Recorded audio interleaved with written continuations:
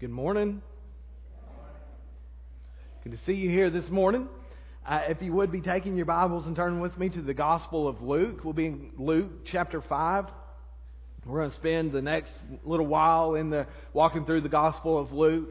And what we're going to do as we walk through the Gospel of Luke is just talk about what it means to walk with God, what it means to spend time with Him. And so Luke chapter 5 is where we're going to be this morning. I was thinking this week about this past Christmas.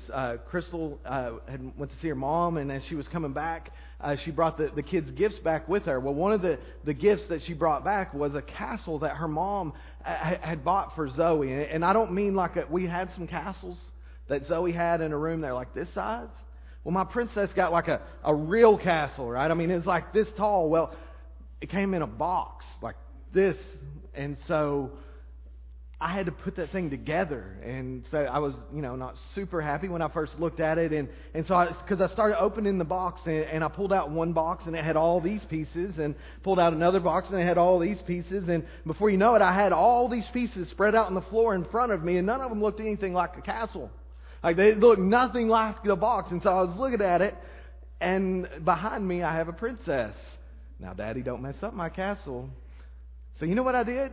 I did not put the castle together very manly-like. I actually followed the directions. From very first go, I look at step number 1. You know what I did? I did step number 1. Then I did step number 2. And then at like 2 o'clock that morning, I was finally finished with this castle. Well, the reason why I followed the steps was because I didn't want to mess it up. I didn't want Zoe to be upset with me. But I got to the end of it and I looked and I didn't have any leftover pieces. All the walls were the right side and none of them were inside out or upside down. Typically what happens, I get about halfway through and I say, man, maybe I should have followed the instructions. I didn't do that this time. I actually followed every instruction that they told me to follow, and it worked out perfectly. It was amazing. It's like the people who made that thing and gave me the instructions to follow knew how to put the thing that they made together. It was wonderful. And as I was thinking about that, and I was thinking about, as we talk about walking with God, I thought about how often we wish we had an instruction book. How often we wish God would give us something to say, okay, this is how you raise your kids. Okay, this is the career I want you to choose. Hey, here's who I want you to marry, or I don't want you to marry, or I don't want you to go to college, or I do want you to go to college. All these different questions that come up each day, and it's like we have all these boxes in front of us and we don't know what to do with them. It's like, God, just give us an instruction book. But what I've found, and as you read God's Word, is that He did something way better than just give us an instruction book. He gave us Himself. I mean, what better advantage could you have when it comes to putting something together than an instruction book, than to have the very person who made it standing over your shoulder saying, no, not that one. No, your other right. No, your other left. It's much better to have the person who made that thing tell you how to put it together than an instruction book. Well, God Himself has come and lived with us. And when we come to Luke chapter 5, we see the beginning of some people that we call disciples or apostles who walked with Jesus, the Son of God, for 3.5 years. These men didn't talk about walking with God. They literally, physically, visibly, tangibly walked with Him for 3.5 years and then walked with Him the rest of their lives. Jesus tells them, some of the last words He speaks to His disciples are, don't worry, I'm with you even to the end of the world. I don't know about you guys, but in my own lifetime, I don't think I've ever seen a moment in time where I need God to walk with me any more than today. I mean, I turn on the news and I see all the crazy things going on. I hear about the hurricanes. I hear about the fires. I hear about the nukes. And I hear about all these different things going on in the world and see our country tearing itself apart. And I think to myself, what's going to happen when my little princess gets old enough to have children of her own? What's going to happen when my kids grow up? How am I going to raise my kids in this world? What's that world going to look like? How am I going to make it through tomorrow? And I'm sure you have question upon question to pile upon those questions. How do I deal with this? How do I deal with that?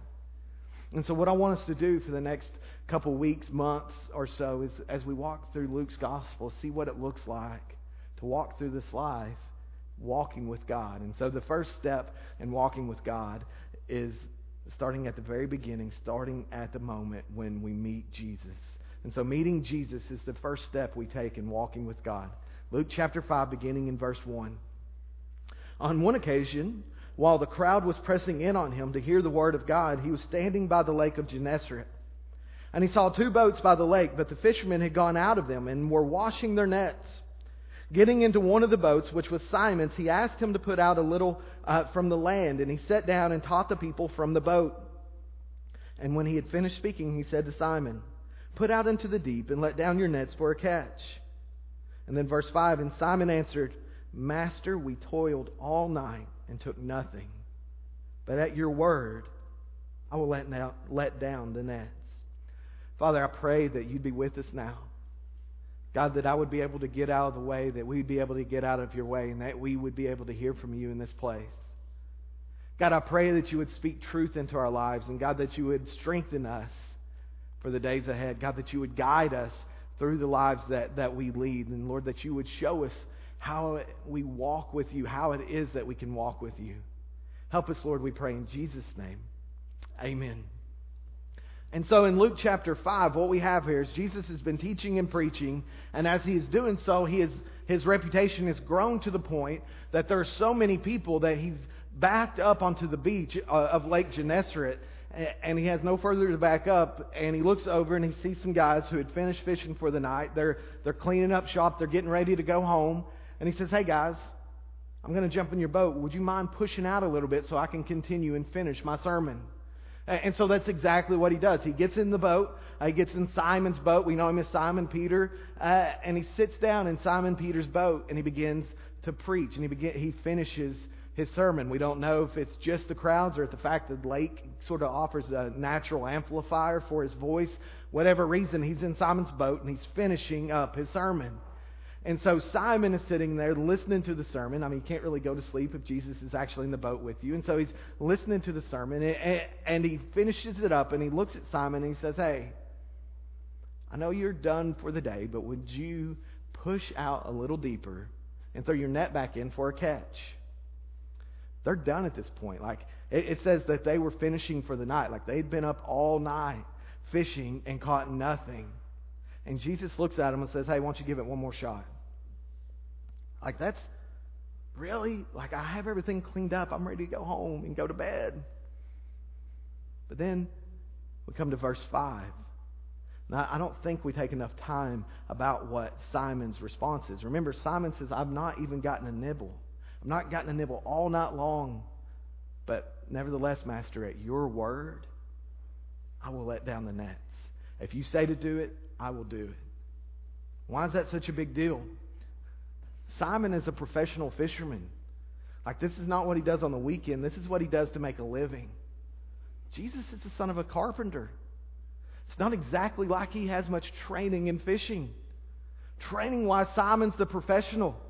Like, this is his business. What is he doing listening to a carpenter's son about how to fish?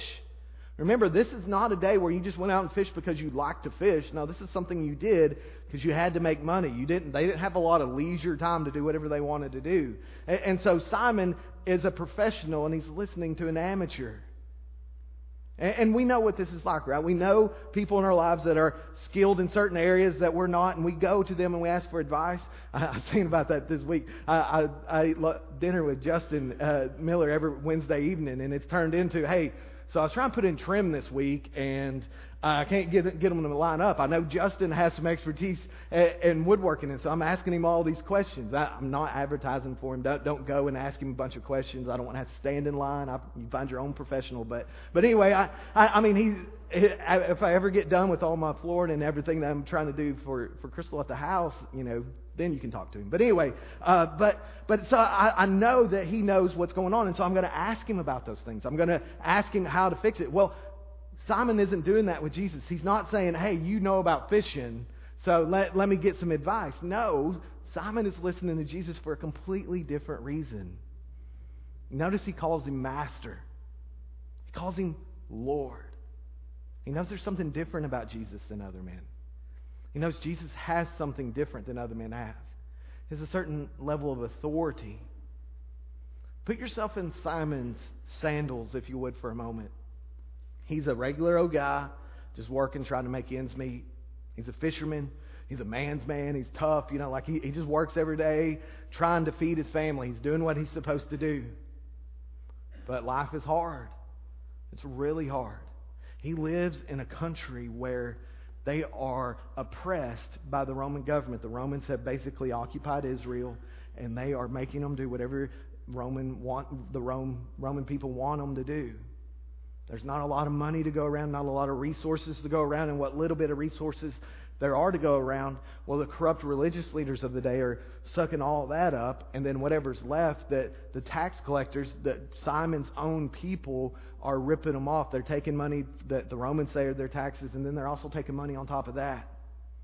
And so this is Simon's life.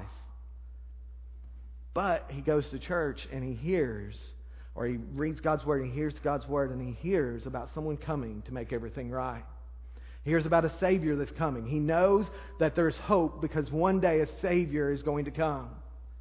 Then one day his brother Andrew runs up and says, Andrew, by the way, would have been one of John the Baptist's disciples, Jesus' cousin. He runs up and he says, Simon, I have met the one that is the Christ. I've met the Savior. John the Baptist had seen Jesus walking by, and he says, behold the Lamb of God that takes away the sins of the world. And Andrew says, got it. I'm going to go tell my brother. And so he goes and tells Simon. And so Simon has this in the back of his mind. On top of that, he hears all the things that Jesus is doing. He hears how, as he speaks and preaches, he does it as one who is has authority, not like everybody else who did it in that day. He hears about how he went back to his hometown. We read about just before this in chapter 4, where he goes home, Jesus preaches a sermon, and the people get so mad, they take him and they get ready to throw him off of a cliff.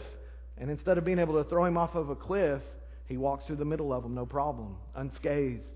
He hears about how at Jesus' birth some shepherds had come up and told Mary, hey, we were out taking care of our flocks and some angels appeared to us and told us about this baby that was born, and that because he is born there would be peace with men with whom God is pleased. We've heard all of these things. Simon has heard about Jesus healing people and casting out demons and doing all these amazing things. And now this man named Jesus that he's beginning to believe is the Savior of the world is sitting in his boat, and he says, hey, will you throw your net over the side? What are you going to say?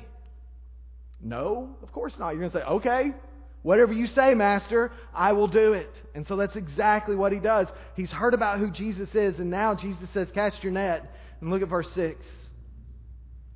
And when they had done this, they enclosed a large number of fish, and their nets were breaking. They signaled to their partners in the other boat to come and help them. And they came and filled both the boats so that they began to sink. So these guys, they've been out all night long. They've been fishing all night. They've been trying their best all night to catch fish, and they ain't got a nibble. Jesus says, throw your net over the side, and they do. And they go to pull it up, and it's so much that the nets can't hold it. The nets are breaking. They're about to lose their nets. There's so many fish. Do you think this is because Jesus is the master fisherman? No, it's because he's the master of the fish. It's because he's the one who made these things. He has the authority to do whatever he wants to do. And so they listen, and boom, fish are filling up so much so that the boats begin to sink. Like their entire boats can't even handle all the fish that Jesus has caused them to catch, because they listened when Jesus spoke. Then we come to verse 8. But when Simon Peter saw it, he fell down at Jesus' knees, saying, depart from me, for I am a sinful man, O Lord. Then verse 9, for he and all who were with him were astonished at the catch of fish that they had taken. And the first part of verse 10 here says, and so also were James and John, sons of Zebedee, who were partners with Simon. So Simon Peter responds with, depart from me, for I'm a sinful man, O Lord. Depart from me. I'm not worthy of your presence. He understands at this point that Jesus is more than a man. In fact, he responds very similar to the way that we saw Isaiah respond to God. Woe is me, I'm a man of unclean lips. Basically, he comes into the presence of a holy God and he says, I'm not worthy to be here. I have no right to be here. I need to get away from you because you're too holy for me to be in your presence. Because he's understanding that Jesus is God. He's beginning to understand exactly who Jesus is. He's beginning to understand that Jesus can direct him and guide him, not because Jesus has some sort of expertise, but because Jesus is actually the one who made everything.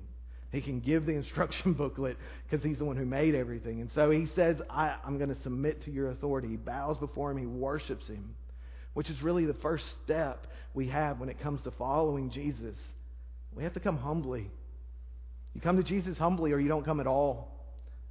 Simon gets down on his knees and he worships Jesus, showing that Jesus is the one who deserves honor, not Simon. How many of you learn something from other people when you think you know it before they say it? Like, how many of you enjoy talking to an expert on everything? Like, you go to tell them something, they're like, oh yeah, I know that. I can tell you all about it. I ain't got a clue. How hard is it to teach someone like that? It's impossible, right? Oh, don't worry about that. I know about that. Okay, I'm going to give up. Right? I mean, that's what we end up doing because there's nothing we can teach them. When we come before Jesus and we think we're experts and we think we can tell Him what to do, what happens? We don't learn anything. If we're expecting for Him to teach us something, if we're expecting for Him to lead us somewhere, the first thing we have to do is quit telling Him where we're going and start asking Him. These professional fishermen do exactly as the carpenter says because he's the one who made the fish. They listen when the Creator speaks. Why is it that we want to tell the one who made us how He ought to run the life that He gave us? How many areas in our life do we look at Jesus and say, no, I got this. I think I know what's best and you don't. I think I know what ought to be done and you don't. I know you made me. I know you gave me breath. I know you gave me life. But I think I'm going to do what I want to do instead. How many areas do you look at your life, do you come to and say, Lord, I know you said that, but I don't care. I'm going to do it anyway. And believe me, I understand there's some areas where we'll struggle and we'll try and figure those things out as we move on. Sometimes we use the areas we're not completely sure on to make excuses for the areas that we are. Like, we want to talk about stuff we're not completely sure on. But there's some things that He's given to us pretty much in black and white. To love Him and to love other people, like that's pretty clear all the way through Scripture. But we try to avoid that as much as possible, right? Yes, we have His Word. We have the instruction book in front of us, the Bible, right? That's the book for me. But for some reason, we want to move past those things into the areas that we're not quite sure on.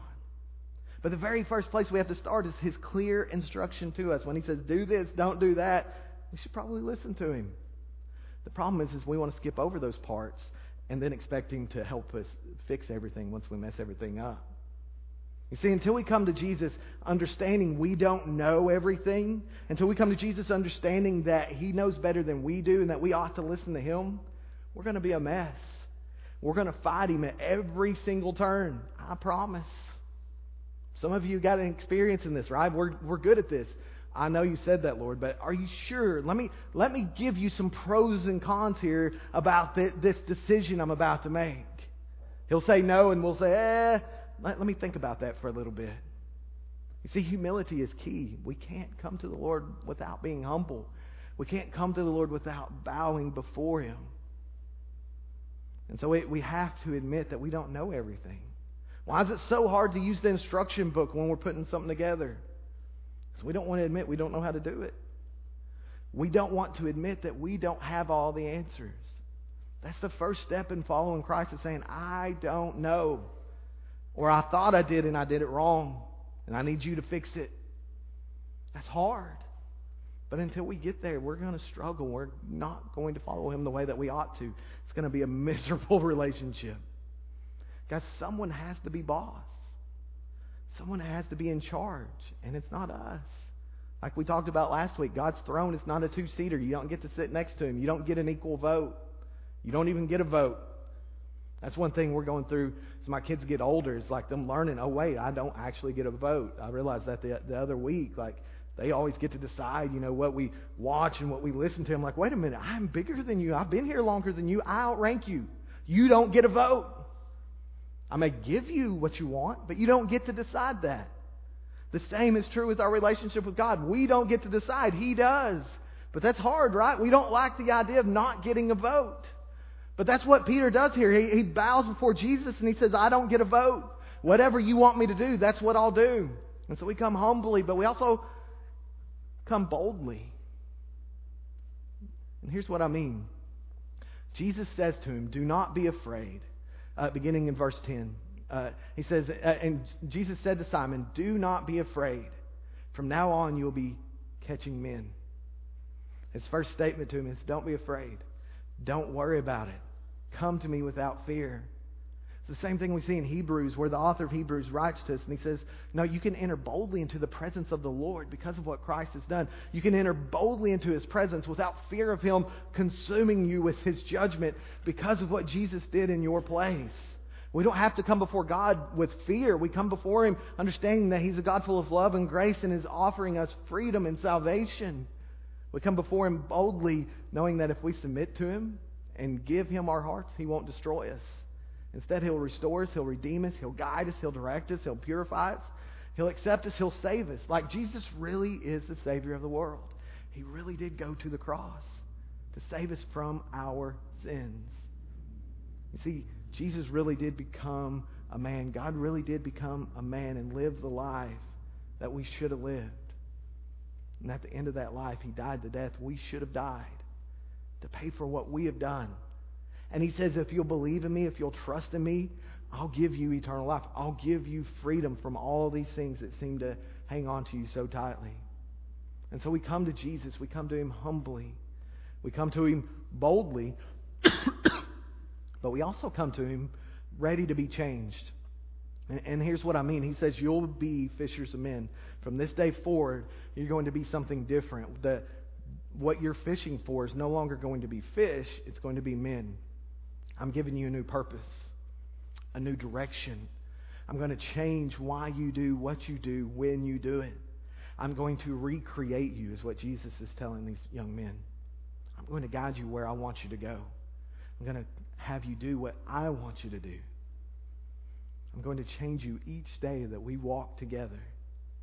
See, Jesus is saying, I'm giving you a new purpose as you walk with me. Things are going to be different in your life. You're going to have a new reason for living. And we see that in verse 11. And when they brought their boats to land, they left everything and followed Him. They left behind their whole life, their purpose for being, and took His purpose for being. They didn't go home and pray about it. They didn't think it through. They didn't check His references. They didn't weigh the pros and the cons. They didn't decide that they didn't have anything to lose anyway. No, they left everything to follow Jesus. They walked away from it all. Simon left the only profession he'd ever known. Best we can tell, he'd worked hard and done all he could to provide for himself. James and John, they leave their dad apparently standing at the boat with the family business and say, bye, Dad. They just had the best day of fishing ever. And they walk away from it to follow Jesus. From the different gospel accounts, we see these pictures taking place in their lives. They walk away from who they were to become who Jesus is making them to be. You see, when we come to Jesus and when we believe that Jesus really is the Savior of the world, there's actually no cost too high for us to pay in order to follow Him. If we really believe that Jesus is the Savior of the world, the Son of God, and He actually has our best interests at heart, there is nothing we can give that is too pricey, too costly. There's nothing we can walk away from that costs too much to follow Him. What level of commitment do you have this morning? What level of confidence do you have in Him? Are you confident enough to walk away from it all to follow Him? Or are you still trying to convince Him that He doesn't know what's best for you? The truth is that He made us. He made this world that we live in. He knows what we need. That's hard to get through our heads, isn't it? That He actually knows better than we do. That He actually wants to help us. That He actually has our best intention in heart. Our best benefit in heart. It's hard for us to get that through our heads, but it's actually true. Like when we believe this, and we actually believe He knows what He's doing, we're going to let Him drive. That's a big deal. I have a hard time riding with anybody else. I don't know if y'all do, but I'm like, I don't know. I think I should be in control. Same thing happens in life. We always are too late to sing the Carrie Underwood song, Jesus Take the Wheel, because we don't think about Jesus taking the wheel until we're about ready to crash, right? We're good cruising doing what we want to do, but then all of a sudden stuff starts going wrong, and we see the ditch in front of us, we see the tree in front of us. It's like, man, things about to go bad. Jesus, take the wheel. What if you would have gave him it to begin with? What if you wouldn't have waited until things were about to all fall in on you? How different would your life look? What if you would have started off with him driving instead of you picking the road and you picking the time and you picking the speed? How different would your life look? Do you not believe that he knows what's best for you? Like, if you believe that Jesus actually is the Son of God, that he knows everything, that he's more powerful than anything, and he actually wants what's best for you, what would you do different? You're like, I do. I believe that. I believe that he's the Son of God. I believe he is all powerful. I believe he knows all things, and I believe that if I follow him, everything will be best. You say, I believe that. Well, what do you do because you believe that? What is in your life that wouldn't be there if you didn't believe that? What are you doing that you wouldn't be doing if you didn't believe Jesus actually has your best interest at heart? What difference has he made in your life? See, when you begin to walk with Jesus, he makes differences. He makes changes. He changes us little by little as we walk with him. And so as we begin this journey this morning, as we begin this journey of walking with him, and we begin this journey of what it looks like to walk with him, ask yourself, Lord, do I really believe this? And do I really live this out? Think about the week ahead. Think about the things that you have planned. Are you still going to do those things if you really believe that Jesus is in charge and that you should be following him? Let me leave you with this, though, because this passage of Scripture, when we read, they left everything and followed him. That sounds really good, doesn't it? Man, these guys are spiritual. They know what's up. I'm miserable over here. I'm so, I'm just the most terrible person in the world. I haven't done that. I keep stumbling. I keep struggling. Guess what? This wasn't the end of the story for any of these fellas, was it? As we walk through Luke, we're going to see that these disciples who left everything and followed Jesus, they had to keep leaving everything and following Jesus. They had to keep being retaught the same thing over and over and over and over and over again. They continuously messed up throughout the entire book of Luke and through all the Gospels. They never really get it completely right. They're constantly struggling. They're constantly stumbling. Just like us. Guys, we struggle every day to follow him, to do what he's called us to do. But did you know that if we could be good enough without him, if we could be good enough for God without him, that we wouldn't need him? Like, there's a reason he went to the cross. Because we're not good enough. We're not perfect enough. We're never going to make all the right choices. It's going to be a constant struggle day after day after day. See, not one of us is good enough this morning. Not James, not Peter, not John, not Matthew, not me, and not you. We need his forgiveness each and every day. And so if you're here and you're like, man, I've been following Jesus, but I got off track, and then I got off track, and I got off track, and I got off track, and I'm really not even sure where the track is anymore. I may be off track. I'm not even sure. He says, come back. Follow me. Put your faith in me. Put your trust in me. I have plenty of grace for you. I'm never going to run out. Or maybe you're here this morning and you've never said, you know what, I want to follow Christ. I want to give him my heart. I want to give him my all. Because you're saying, I got to be good enough first. I got to get myself clean first. I got to have my ducks in a row first. I got to be good enough before I can follow him. Because what happens if I start following him and then I mess up?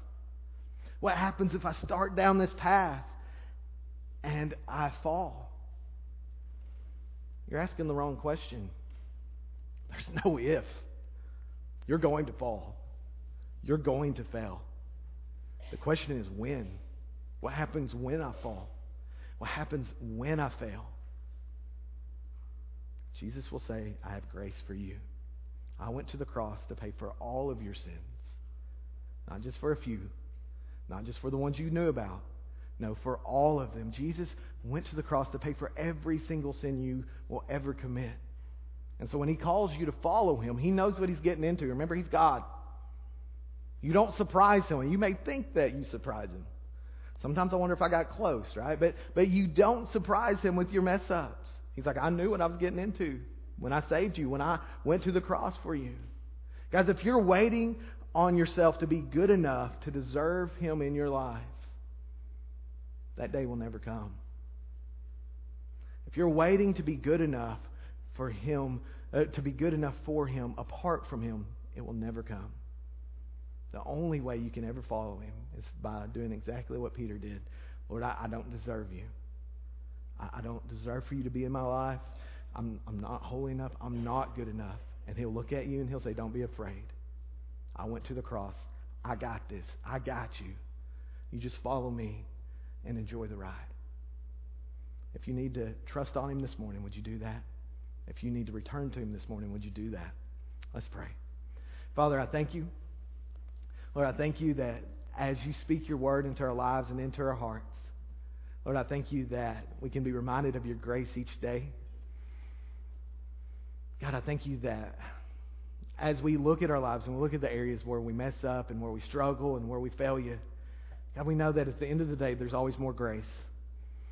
There's always more mercy, more love. Lord, I pray that this morning as we've gathered in this place that you wouldn't let us leave from here without realizing that. God, if there's anyone here who's never began that journey with you, Lord, that they would begin it this morning and that they would trust on you and they would follow Christ. Lord, I pray for everyone here this morning as we all struggle daily with following you and loving others. God, I pray that you would give us extra grace this morning. Give us extra strength to do just that. Show us the areas where we struggle. Show us the areas where we fail.